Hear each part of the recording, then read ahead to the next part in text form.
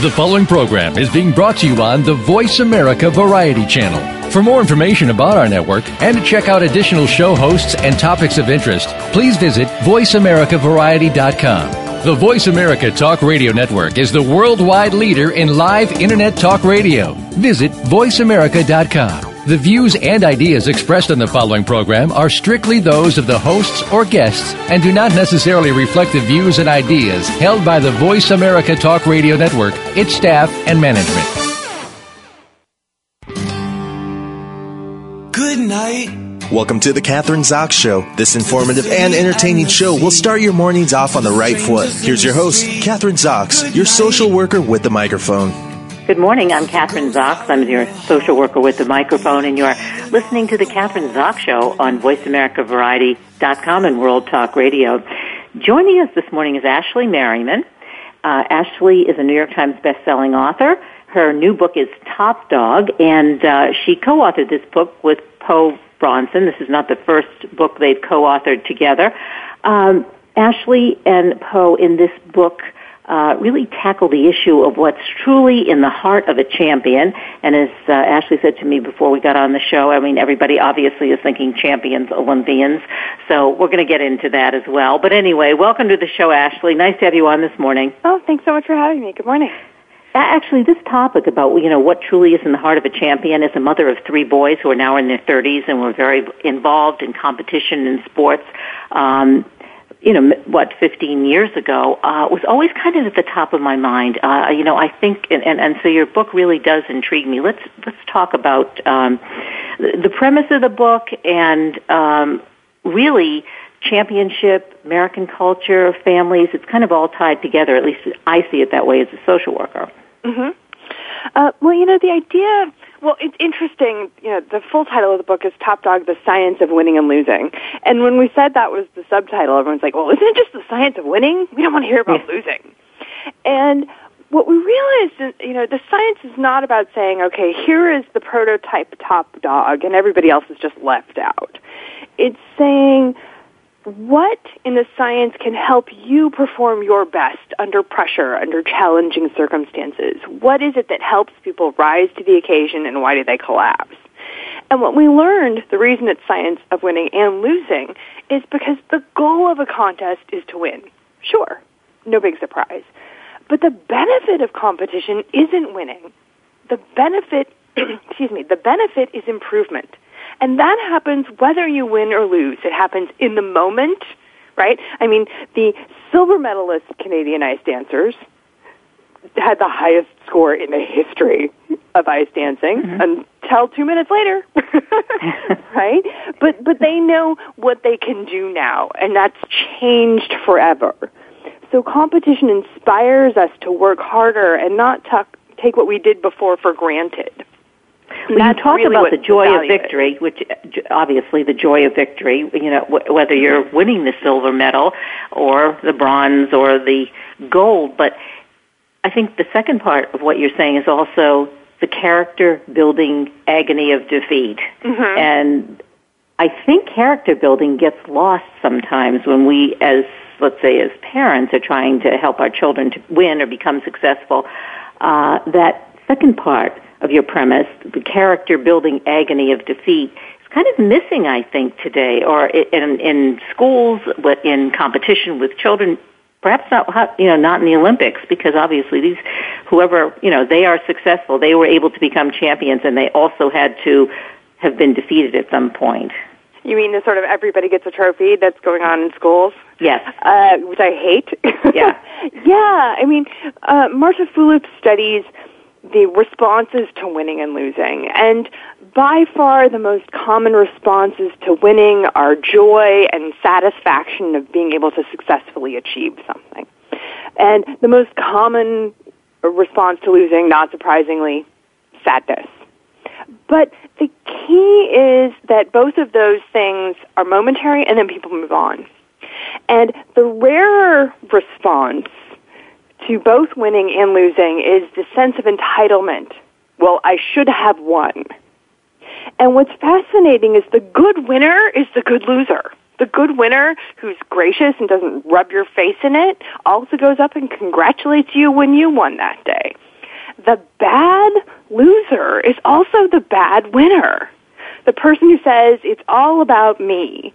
And, yeah, I'm concerned in programs that give everyone a trophy, even from 3-year-old Pee-wee, that it's constantly, you win, you're a winner, you. And I wonder, well, don't we, I mean, I've talked to a lot of Olympians and coaches, and they hand you the medal, they hand you the flowers, they kiss you on the cheek, but they don't then stop and say, but remember, it's not if you won or lost, it's how you played the game. You only hear that when you lose, right? Yeah, you only hear that when you lose, that's true. Right, and so I wonder, when are the little kids hearing that? Because they're never losing. They're always getting trophies. And I think you pointed out in one of your articles that I think it was in the New York Times, and I think this is an important point, that winning has become also a billions of dollars a year business, the trophy business. And I was like, oh, Ashley, she's hit on it. That's true. So that every middle school and even elementary school and high school, they buy these trophies. They're not special. They're manufactured so that everybody needs to get a trophy, and it really contributes to maybe the winners are the trophy makers. But oh, absolutely. In fact, there's trophy industry websites where they, confer and lobbying associations and all of that, because it's a $3 billion a year industry just in the U.S. and Canada. And, I saw one trophy blog saying, our industry is so seasonal because of sports. So we should really be encouraging parents to buy trophies for kids during the summer when their kids have read books. So they're literally trying to manufacture new opportunities for their market to keep expanding. But which has another nothing piece to do with the kids. Is that the children, you don't fool the children. Absolutely. And the children do know, and I think you had touched on that in the article, but that was my experience with my boys growing up as well. The kids know and feel whether they really deserve the trophy or whether they were giving it out to everybody, and I think you said this. It's demoralizing if you've really done your best, and then kids who didn't do as well as you do get a trophy. So it doesn't encourage you to go on or to go ahead. And the kids who get a trophy and don't deserve it, it doesn't put them in good stead either. So I mean, the important thing is that it has to be a close race. You have to have a chance of succeeding. And if you have a chance of succeeding, not a guaranteed win, remember, we don't have those in real life, but if you have a chance of succeeding, you feel engaged. And that's whether you did well or whether you struggled. The kids who are, basically getting awards for pity because we want to make them feel better, they know that they missed the goal. They know that the kids went, oh, I can't believe he did that again. And they're confused and upset by, this pretense that they did really well. And the kids who did do well, who worked really hard, they get angry. Why did they feel like it was a sucker punch. Why did I work so hard if I got the same recognition everybody else who didn't got? And I also, in line with that, are these tie games. Nobody wins, so everybody supposedly goes away from the game feeling good. But it doesn't stand, it's not a good thing, because obviously at some point you do get out into the real world, and you have to take the SATs and get into college, and those and if you get a 400, that's not the same as getting a 600 or so. It's not about making kids feel badly. It's not about making kids into losers. But it's understanding that they need to learn how to be resilient and come back from the loss, come back from the failure. What did they learn from it? And that's where I think the focus needs to be shifting more, so that, honey, I know you didn't get a trophy today, but do you like soccer? Do you want to play next week? Okay, let's go.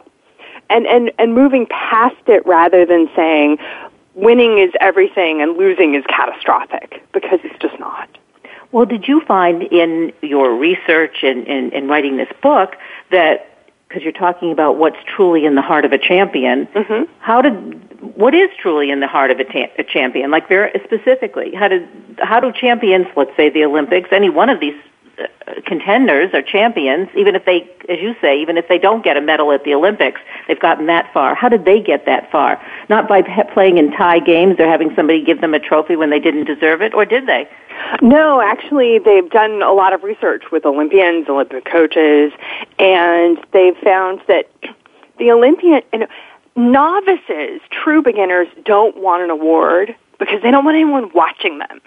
Because awards are about judgment. You were deemed worthy, here's your award. And kids, especially who are just learning, they don't want that extra pressure. Research says that beginners, it's too much. They can't concentrate on what they're doing. Instead, they're paying attention to somebody else paying attention to what they're doing. See? And the mid-range people who are still trying to sort of get their establishment, they're the most concerned about awards, beating someone else, because they're testing their abilities. The truly elite, the guys at the Olympics, the truly elite, for them, their biggest competition is themselves. And they have a perspective of what they can do. They may be happy even that they got a gold medal, but part of them saying, yeah, but I could beat the world record. I beat the world record in practice and I didn't today, so I'm going to have to do even better tomorrow. So are you saying, Ashley, that they are competing? They're competing against themselves. It's all about their own personal performance. Yes. Okay, so they win a gold medal, but maybe it wasn't even their best because they've done better than that. Right. It's not that they don't care about beating the other team in the Olympics. Obviously, they want to win. Yeah. But in terms of where their goals are and their achievement, they're looking for that personal best as much as they are for beating the other guy. And this applies, we've been talking about the Olympics, but it applies in other areas too, because, I'm looking at your press release and it says, it's not just Olympians who carry the Top Dog, your book, in their gym bags, but it's also in the briefcases of Wall Street traders. So how does it apply there? Because they're cutthroat. Well, and they do want to win the game. Oh, absolutely. But Wall Street, there's a bunch of different lessons I always think about with Wall Street. One, and this applies to sports, but it applies to kids in the SAT, and it applies to people trying to get a job, and on Wall Street, is asking the question, are you playing to win, or are you playing not to lose? And, we hear those as sort of sports metaphors, but they're actually descriptions of entirely different strategies of what you're going to do during the day and even reflect different physiology. So someone who's playing to win is concentrating on their success, what they're going to get from the win, and because of that, they're thinking big picture. Don't tell them what they did wrong. They want to know what they did right because they're going to keep going that way. Someone who's playing not to lose is saying, oh my gosh, disaster is coming, and I've just got to try and make this as least bad as possible. They're not focused on what they're gaining from the win. They're focused on preventing the bad thing. So if they want to hear what they did wrong, they want to hear about the details. They don't want to hear, oh, you're wonderful, because they're like, no, it's coming. So it changes their focus and their preparation. But someone who's playing to win, the researchers talk about being in a challenge state. You want to talk about heart of a champion. The challenge state means that every blood vessel in your body dilates, so you get more blood circulation going up. Your heart rate variability, how much that heart's beating, increases the amount of blood coming out of your heart by up to 2 liters above baseline per minute. You're literally more blood. Your oxygen, your lungs are expanding, your glucose is going, your adrenaline's rushing. And the opposite happens for the person playing not to lose. Their blood vessels tighten, their blood pressure goes up, their heart rate variability goes down so that they're just racing. When you hear your heart just pounding in your head, boom, boom, boom, you're in a threat state. So it changes how we physically respond in the moment to a challenge just as much as psychologically. Yeah, so there's a whole physical gestalt to the whole picture. Mind, Yeah, and then new research actually is playing with that. They did a recent survey, a Harvard researcher asked people, well, if someone's nervous because they have to give a speech, what would you tell them? 90% of people said, well, I'd tell them to calm down. But the experiments in labs say that the better advice is to say, you're not nervous, you're excited. You get a chance to prove what you're doing, and this is important to you, and you're excited. And being told you're excited actually helps them perform. Being told calm down made it worse because then they started worrying about the fact they weren't calm, and that just added to their stress. Yeah, well, it adds to the challenge. Now I have another challenge. Not only I have to give this performance and get the speech. Now I have to learn how to calm down, which is a second job to do in the midst of all of this. That's interesting because you just really just redefine the behavior. Mm-hmm. And redefining the behavior actually changes that underlying physiology and helps your heart go, okay, more blood, we're excited because you've got to prepare for a challenge. And, fear is about withdrawing from the challenge, physically becoming smaller. So they've done research where they've had people, punch in the air, hold up their hands like they won a trophy, because that's the natural response when you win, is to put your hands up. And when they do that, that changes people's testosterone levels. Just those changes in posture. And even the testosterone levels of women? Yes. And that's really important. A lot of people go, testosterone, well, that must only be about guys and aggression. And women have about 1/7, depending on the time of year. There's a seasonality to it, actually. But it's around 1/7, the baseline testosterone of men. But it's not about baseline. It's about the change in testosterone in the moment. And researchers like Alan Booth have found they can predict who's going to win a chess game. Not wrestling, not football, not boxing, chess. They can predict who wins a chess match by the testosterone level before the game starts. Researchers in the Czech Republic couldn't predict who male or female was going to get the highest grade on a science college final by testosterone levels before the test began. Because it's that mental preparation. It's a challenge. I'm not guaranteed of success, but I've studied enough, I've concentrated, and I'm excited to be here. And it works. So what, if you put that in practical terms, could you have a testosterone level device at home to, let's say you're preparing for a test or a speech or a major event to see whether or not your levels were good? Well, I think that would be a little bit dodgy because if you were trying to do it in the moment, because, it takes about 90 minutes to get the results, and by then your testosterone's changed. And you might be worried, oh my gosh, my testosterone levels aren't high enough, but that would then trigger cortisol, not testosterone, the stress hormone. So I think the more important thing is just we have a sense, I'm up for it today, I'm engaged today, as opposed to, not so much. And the key in testosterone, you don't need a cheek swab or a spitting and saliva. It's understanding that you care about it and the other people around you care about it. My favorite example of the research in this point, because testosterone is not about aggression. It's about driving you to be motivated for things that are important to you and important to others, and social status. So high testosterone firefighters are the guys who run in the building, save the family, and then run back for the goldfish. That sort of daring do that we expect from firefighters. But high testosterone paramedics are conscientious and detail-focused. And that's because when they get to the emergency department, the doctors don't want to hear, well, he wasn't doing so well so I invented a new procedure on the right over. Right? The doctors don't want to hear that. The doctors want to hear, here's exactly what happened, here's exactly how we treated him, and now you guys can take it from here. So what we valued changes how the testosterone manifests itself. So if you want to fire yourself up on testosterone, you don't need drugs. You need to think about how exciting this is and how important it is to you and what does this mean, and not take a win for granted. I think that's the main problem when people go, this one's going to be a cakewalk. So it's the attitude. Isn't that, they've always said, for many years, like those people or those individuals who are at the top of their game, for instance, let's say golf, or even tennis, that you have the top 50 who are playing in all the big tournaments, but there are other 200, there are other 200 below them who play the same game, but they can't, you're talking about focusing in the EMT people, they don't have the same focus, they don't have the same, once they get to, when the crunch is on or whatever it is, they fall short. And, but their skills are exactly at the same level, let's say, at the top 50. Maybe I'm thinking of golf.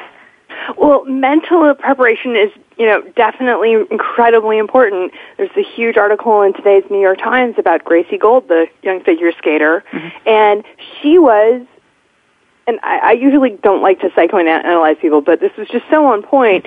She was saying she was afraid of making mistakes. She was terrified she wasn't going to make the Olympic team, even though there were, newspaper articles saying she's an Olympian. She's like, I'm not on the team yet. Mm-hmm.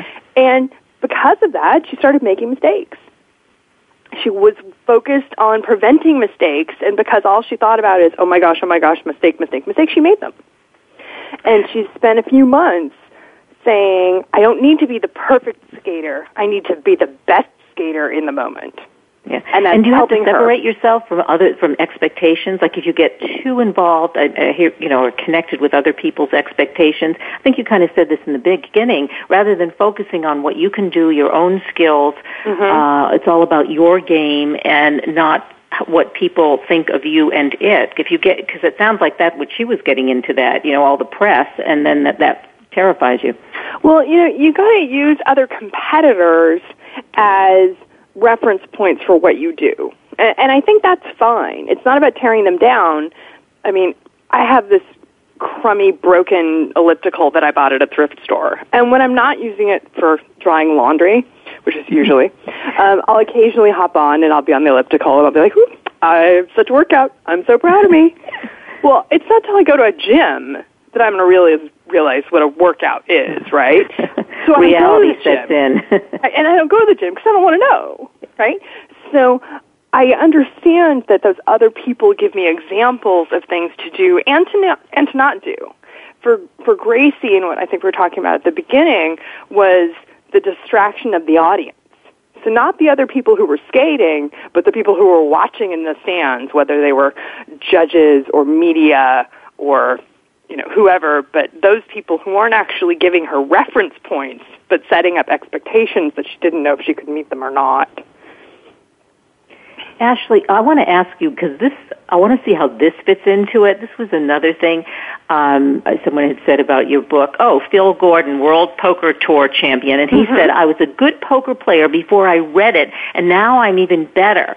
So tell me how that fits in, because poker playing, there's obviously a lot of element of luck, or maybe there isn't. But Phil actually says that only beginners are using luck, and that mastering poker is about perceiving, on a mathematical fashion, what are the odds of success of your hand compared to what everybody else has based on the other cards that are visible with Texas Hold'em, and that you can actually, within a few months, master those calculations.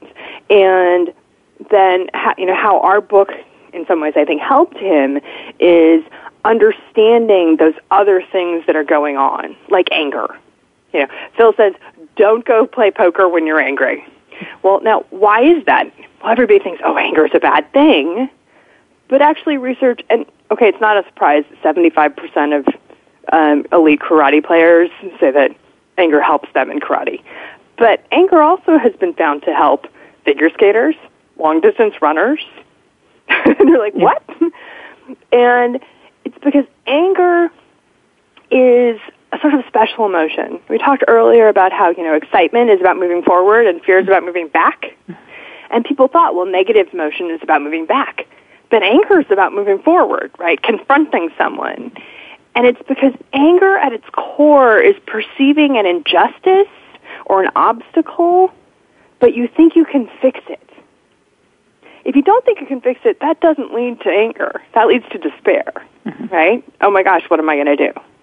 But anger is that possibility of changing something. So what you need to do when you're angry is ask yourself, what's the obstacle? How can I fix this? And usually if you can fix the obstacle, the anger goes away. So, when Phil's saying don't play poker when you're angry, you've got to, before you sit down at the table, figure out what's making me upset, what's the obstacle, and I need to deal with that before I get this. In other kinds of competitions, you might want to say, well, I'm going to use the anger to figure out the obstacle on the way. But then it's, not perhaps as cerebral as poker. So, yeah, and so in that case, anger can be motivating. I think, okay, now I'm going to ask you about, your last book, New York Times bestselling author.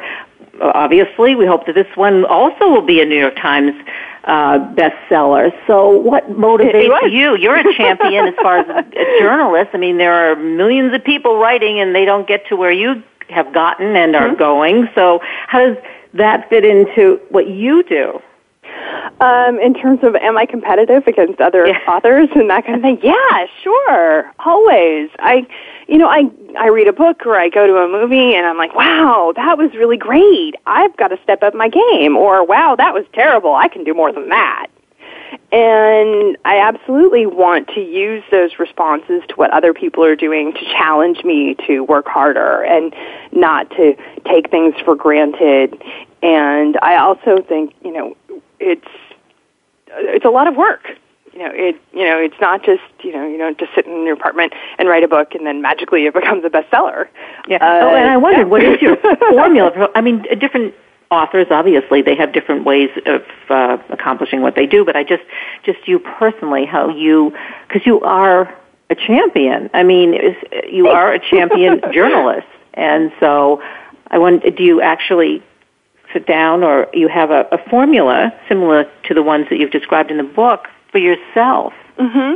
Well, I really feel like I work into the ground. And, one of, my best ways of spending the day is to have 2,000 or 3,000 pages of journal printed out articles. And I just sit on my couch and read them, every one of them. And then I go and write synopsises of every one of them. And I think for a month, what is that teaching me? What's going on there? And it's, just a constant amount of work. And the more work in terms of that sort of underlying preparation that I do, the better I feel my writing is, because I'm more sure of what I'm saying.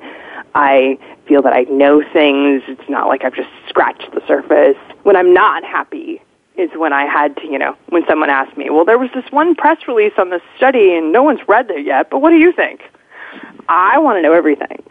So to me, what I think I probably have in common with the Olympians is that real focus on skill mastery and preparation and, working as hard as you possibly can before things really get going. Well, that's exactly what it sounds like. It's been a pleasure talking to you today. It's been, so I do want to promote the book because, as you said, it's Top Dog, but it's The Science of Winning and Losing is the full title. Mm-hmm. You can buy it online, bookstores everywhere. And are you promoting the book anywhere in person that maybe listeners may or may be able to go to? Yes, we have a tour schedule at our website, topdogbook.com, and also ashleymerryman.com. I'm going to be in Boston next week in a panel discussion about grit and understanding perseverance, and I have events in LA and Chicago and other places around the country coming up in the next few weeks. Yeah. Fantastic. Well, go to everyone go to Ashley's website, Ashley Merryman, Top Dog, New York Times best-selling author, and it's Top Dog, The Science of Winning and Losing. Great talking to you today. Oh, thanks so much for having me. Thank you. We're going to take a short break right now, and you've been listening to the Kathryn Zox Show. I'm your social worker with a microphone, and you've been listening on VoiceAmericaVariety.com and World Talk Radio. We'll be back in a minute.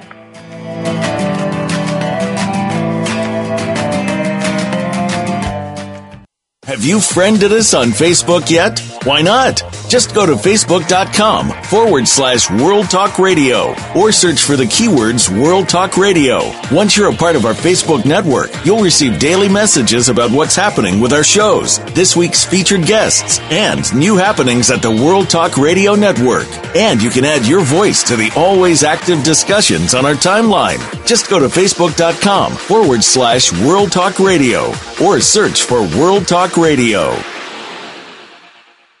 Want to know what's going on behind the scenes with your favorite Voice America Talk Radio Network host? How about what's new with our network? Make sure you check out the iRadio blog, a look at what's hot at Voice America and beyond. Visit www.iradioblog.com today. Get the inside scoop on every channel on our network, including breaking news, featured guests, blog posts from our hosts, and much more. Make sure you sign up for our newsletter for even more inside action. Visit iradioblog.com today and stay connected. Now there's a new destination for video content, voiceamerica.tv. Just like our radio channels and so much more. Voice America Variety, Health and Wellness, Business, Sports, Green Talk, Power Up Motorsports, and Seventh Wave Network now have their own video channel components. Plus, check out exclusive programming, including movies, music, educational courses, science and history, current events, and short features. High-definition, premier quality programs available 24/7. VoiceAmerica.tv. If you think you've seen online TV like this before, let us surprise you. The Internet's #1 talk station. #1 talk station. VoiceAmerica.com.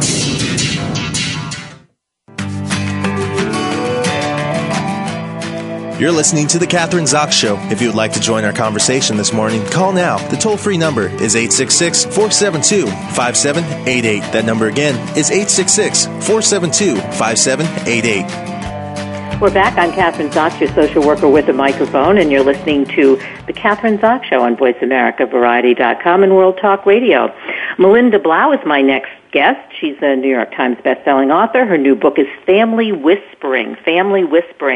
And really, I guess, the theme of the book is how do we make our families better? And if you want to know that, you can find all the answers in Family Whispering.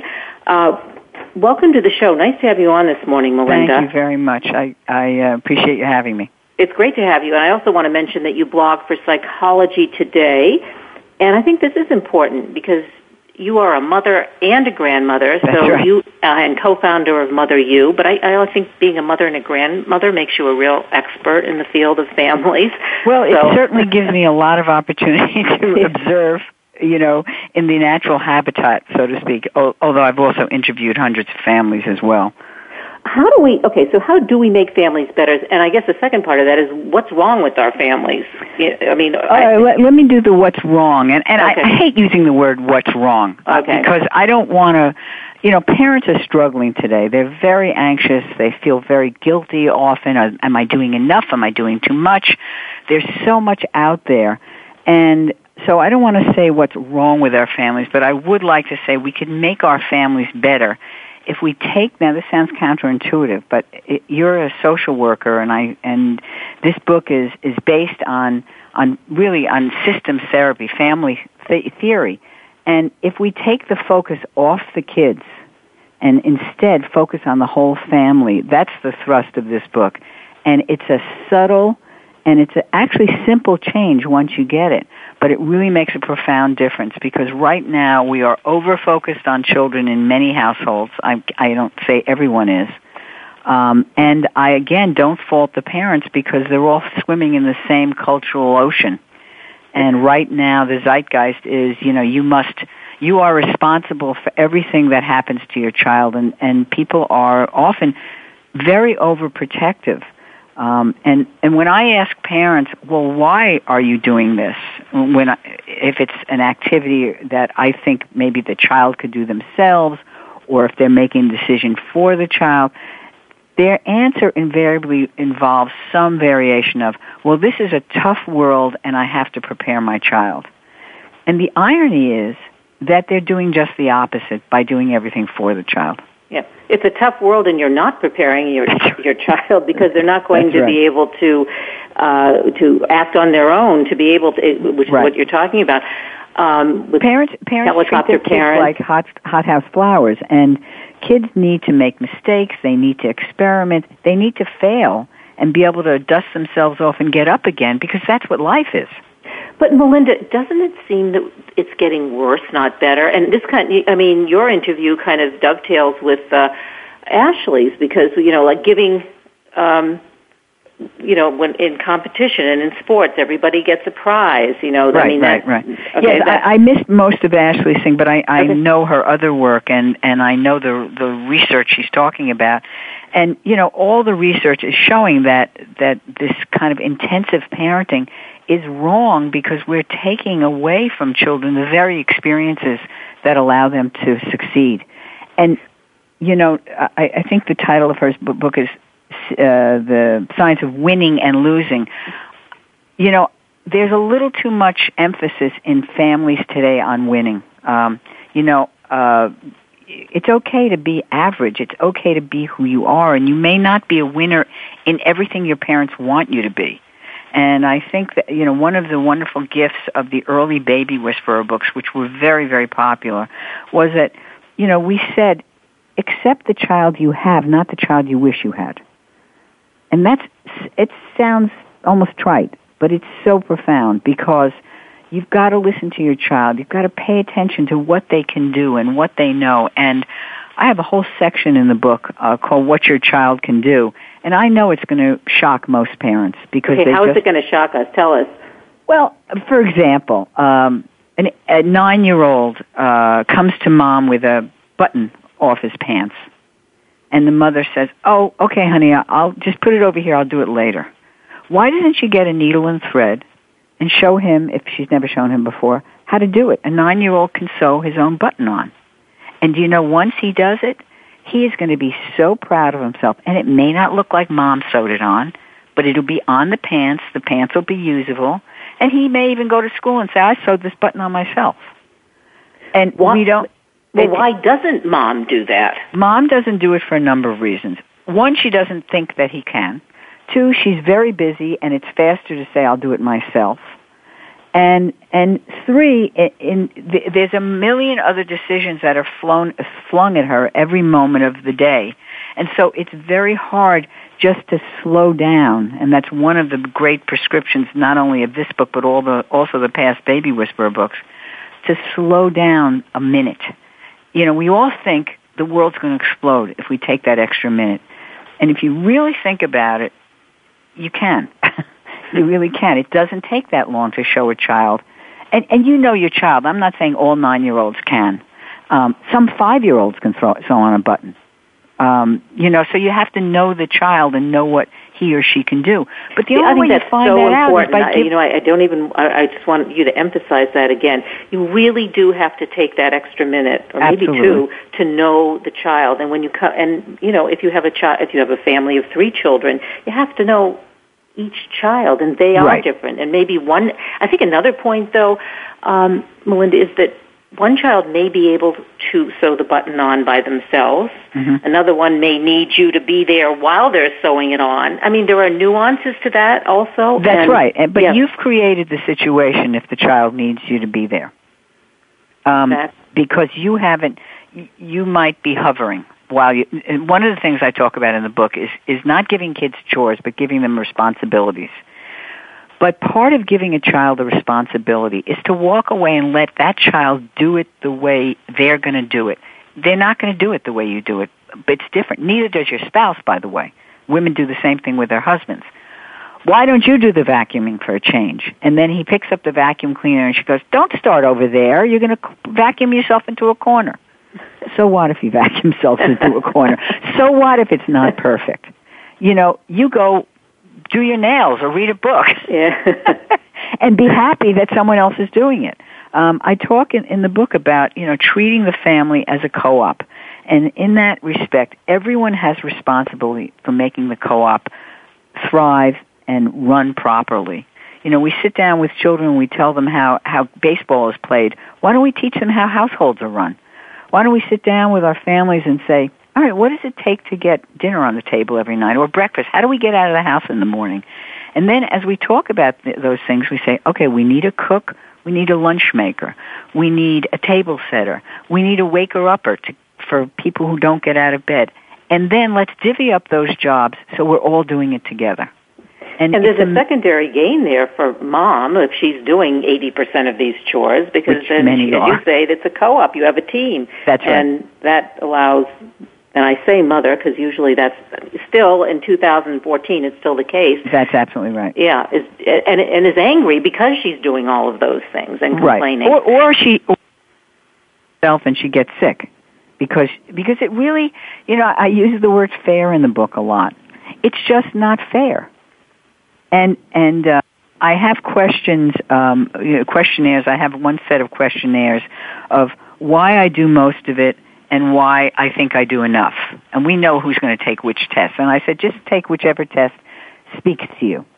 And if the father takes the test why I think I do enough, he's going to see why he thinks that. And then he's got to really say to himself, I get myself up to go running when I don't feel like running. I get myself to the office when I don't feel like going to work. I've got to get myself to this family even though I'd rather sit and read the newspaper. It's another responsibility. And it's also very important as role models for your kids. How about, in terms of, because we're talking about gender, I'm thinking, what about, can we learn something, say if you have two moms or two dads, does one mom, I'm trying to think of some of my friends. Well, I actually just wrote an article about that. Yeah. Let's talk about that. On Huffington Post. Well, that's an interesting, it was really fun writing this article because I started out like most journalists, they asked me to write how it's different in families headed by two of the same gender. And so I started out doing the usual thing, well, here's the way it's different and here's the way it's the same. And then I realized in my book, I talk about every family is different. The fact of who heads it is only a small piece. It's a big piece, but it's only part of what makes a family what it is. So in those families, one of the advantages they have is that they're not bound by gender roles. And yet you still see people dividing out according to, sometimes to traditional roles and sometimes according to what their preferences are and what their capabilities are. They have more latitude to choose than, say, a male-female couple does.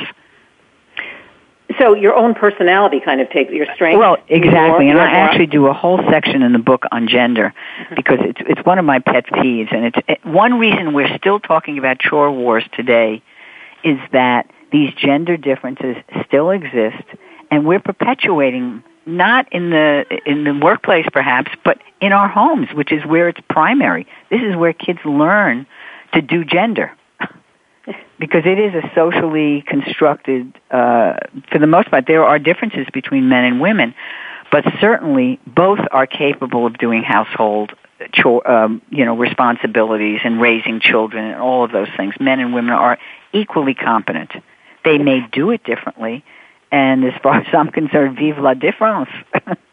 Exactly. And also, besides gender, and you talk about this too, there are cultural differences. Yes. Obviously, and, we're a multicultural society, so...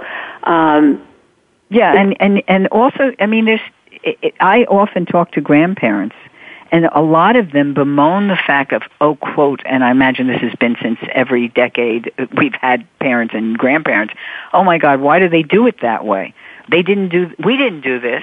And the historical moment also influences a family. So families who brought up kids in the 1980s are very different than families bringing up kids in the 2014s. Yeah, and what are the differences? I was one of those parents who brought up 3 boys in the 1980s. Well, the child-centeredness was not as exquisite as is now. We saw the beginnings of what they call now in retrospect the failed self-esteem movement, where, it was very important to talk to your child and reason with your child. So we saw the beginning of what's happening now in terms of this overprotectiveness, but it was nowhere near what it is today. And I think there are a lot of factors that got us here. And honestly, it's less important why we're here, but just the acknowledgement that we are here. And I'm hoping that this book is going to give parents an alternative. Because one of the things I often say is, they talk about tiger moms and they talk about, helicopter dads. And as different as they seem, the tiger mom is strict and they still both concentrate only on the children. Neither of them are really looking at the family. And as a result, the children think they're the center of the universe. The adults may or may not be arguing about it, and the family itself languishes. And we're perpetuating this narcissism. That's right. Which, that's right. As you say, it all has to do with child rearing. Right. Yeah, and it did. I guess I look at some of these parents. You're a grandmother, and look at them in terms of how, just in their own homes, of protecting the kids from bumping into a table by putting plastic things on the corners, or you can't ride your bike in the driveway without 3 helmets on your head. It's Well, one of the factors, and I talk about this in the book, and I really, it's something that we don't see and we don't think about. One of the factors is that in the last 20 years especially, the child-centered products and services industry has blossomed, and they make the most of parents' fears, so that, parents are so afraid of everything, and a lot of this is, driven by advertising.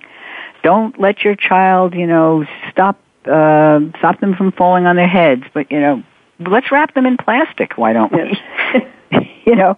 Somehow our kids survived, didn't they? Yeah. They survived. We survived and they survived. I see parents in really good neighborhoods, they don't let their kids ride around the block on their bicycles. And this is not a neighborhood where, you necessarily worry. And one of the reasons they do it is it's also other parents. They say, oh, my God, you let little Johnny on his bike alone? A neighbor might say that. And then the mother is frightened to do it again, even though she says, it's time for him to learn to go around the block. The thrill for the first time we all remember it, of getting on a bike and riding away from home.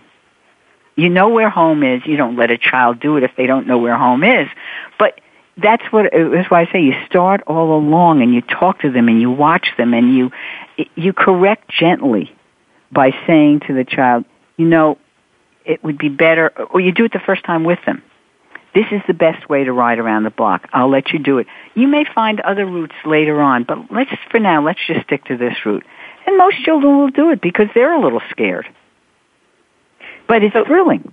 Yeah, independence is baby steps, and it is baby steps. Yeah, and to me, that's the goal of parenthood. This book is so important. What's been the response to the book? I will tell you, it just came out yesterday, so I can't. You've had 24 hours. But I can tell you two things. Any parents who have read it, who have been my demographic, which I hope grandparents will buy the book too. They'll probably want to give it to their daughters and sons. But the main demographic is people kids between 2 and whatever, because it's a book that'll last them a decade. It's really about managing the family. So it's not a traditional parenting book. But people that I've given it to have said that they sit there with a marker and they underline things, and then they send little pieces of it to their husbands. Listen to this, and some people have said to me, oh my God, it sounded like you were talking about my family in the chapter on chore wars. The example I just gave about the husband who says, who goes out running and he'll never miss a run, and no matter what. She said, it was as if you were talking to me. That's my husband. So I hope that parents will resonate with the message and also realize that the book is very, very accessible. It's very easy to read, and I think it's fun to read.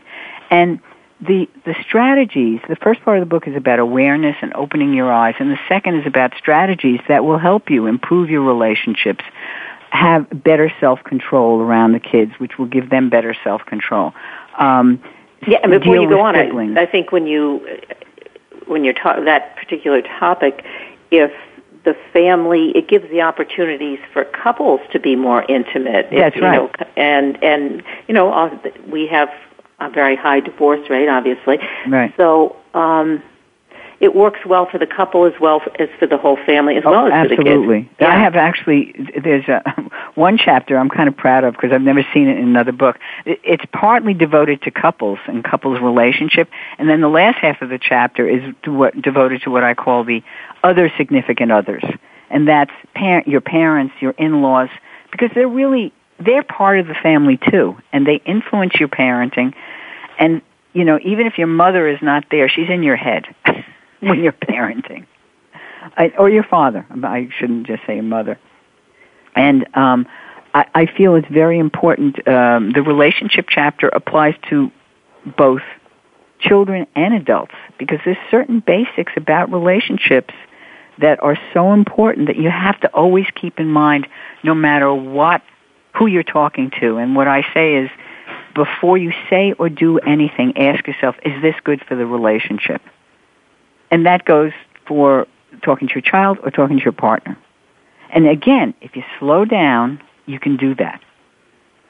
It's really getting this stuff into your head. And my dream for this book is that parents will get it into their heads, and they will they'll want to join with other parents. I have a suggestion in the book to have, and on my website, to start family whispering groups, which I think of as part book club, part Bible study, and part support group. Because so how would you do that? Well, I have guidelines on my website, which is familywhispering.com. But basically, you get together with a bunch of either a bunch of strange families. You could put a little notice in the local paper, or get together with couples you know. Because one of the things I've found in interviewing families is that they're very unaware that what goes on in their house goes on everywhere. That everybody's having the same kind of battles over homework and screen time and how to get out of the house in the morning and how to carve out, couples all talk about, well, we try to have a date night. Date nights don't do it. You need to have a family focus and put that into the need for couples time is part of the family focus. And I've spoken to couples who do it well, and what they do is sometimes they'll go out for a run together to find that time, or they'll decide to get a babysitter and go food shopping together. So it can be very simple. It doesn't have to be something elaborate like taking a trip or going away for the weekend or going to an expensive restaurant. It's sharing something that you both love to do or want to do.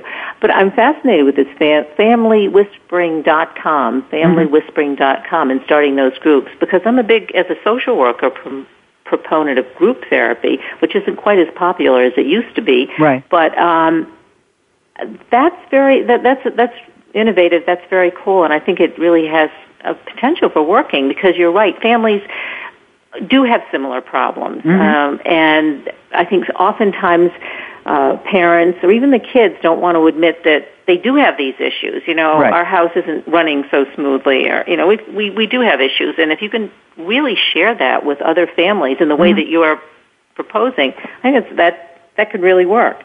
I think so, and I think also one of the problems is that parents don't think they have an alternative. What they'll do is they'll go out to the store and they'll pick up another parenting book. And another parenting book's not going to tell them, because it's still about the child. And it's, as you well know as a social worker, it's never just between parent and child. It's a family issue. And so I'm hoping that this book is going to give parents a new way of seeing.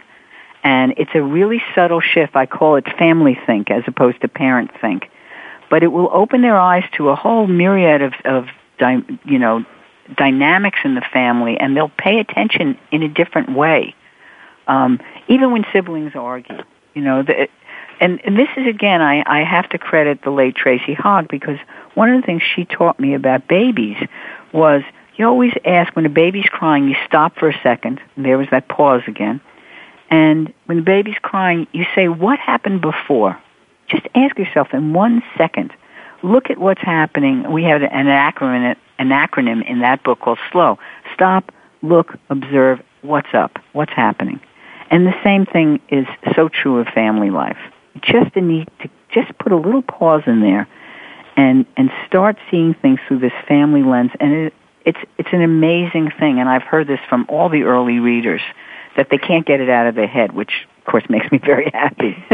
You're whispering to them, which is good. Well, the thing is, everybody can be. It's a practice, family whispering. And I purposely didn't call myself the family whisperer. I don't want to be that.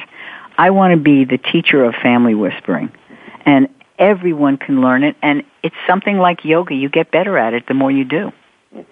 And another thing, Melinda, it's always a family thing. Even if you don't define it as that, and you're focusing on one child, and sometimes in a family where there are problems, the one child becomes the identified patient. Exactly. But you're all part of that family, and what you're doing is interconnected. It's connected to what everybody else is doing, and so I think that's why your book is really important. You're really describing it. It's not whether or not it exists or not. It does. It's a family thing. Exactly. I'm naming it, and we can't do anything about something until we name it. And I think this book will really open parents' eyes. I have one chapter on change, for example. Now, change is a given in life in general, but certainly in families. And whether the change happens to one of the individuals or it happens to the whole family, it doesn't matter. Everyone is affected. And so I have a whole chapter on how you deal with change as a family.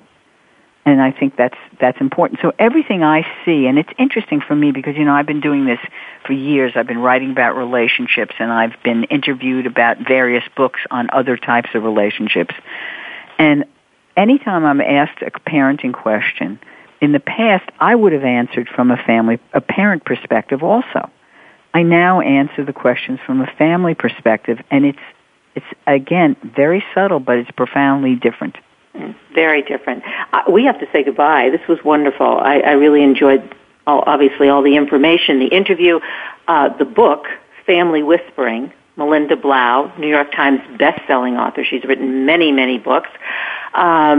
You can go to that website, familywhispering.com, and any other website that we should know about in terms of what you're doing or other books? Well, I just have some pieces on the Huffington Post. And Huffington Post. Great. There's another wonderful website that I love called shareable.net, and it's just a wonderful way of looking at how you share everything from life in a family to the economy, and it's a great website. Terrific. Well, and then I the think book that's is all available we can do every place. for now. But Melinda Blau, thanks so much for being on the show. I'm Kathryn Zox, your social worker with a microphone, and you are listening to The Kathryn Zox Show on VoiceAmericaVariety.com and World Talk Radio. Have a great week, and we'll see you next Wednesday. We hope you have enjoyed today's episode of The Kathryn Zox Show. You can listen live every Thursday morning at 7 a.m. Pacific Time on the Voice America channel. Want to know more about Kathryn? Visit her website at www.kathrynzox.com. Be sure to join us next week for more interviews and great conversations with Kathryn Zox. Thanks again for listening to the preceding program, brought to you on the Voice America Variety Channel. For more information about our network and to check out additional show hosts and topics of interest, please visit VoiceAmericaVariety.com. The Voice America Talk Radio Network is the worldwide leader in live Internet talk radio. Visit VoiceAmerica.com. The views and ideas expressed on the preceding program are strictly those of the hosts or guests and do not necessarily reflect the views and ideas held by Voice America Talk Radio Network, its staff, and management.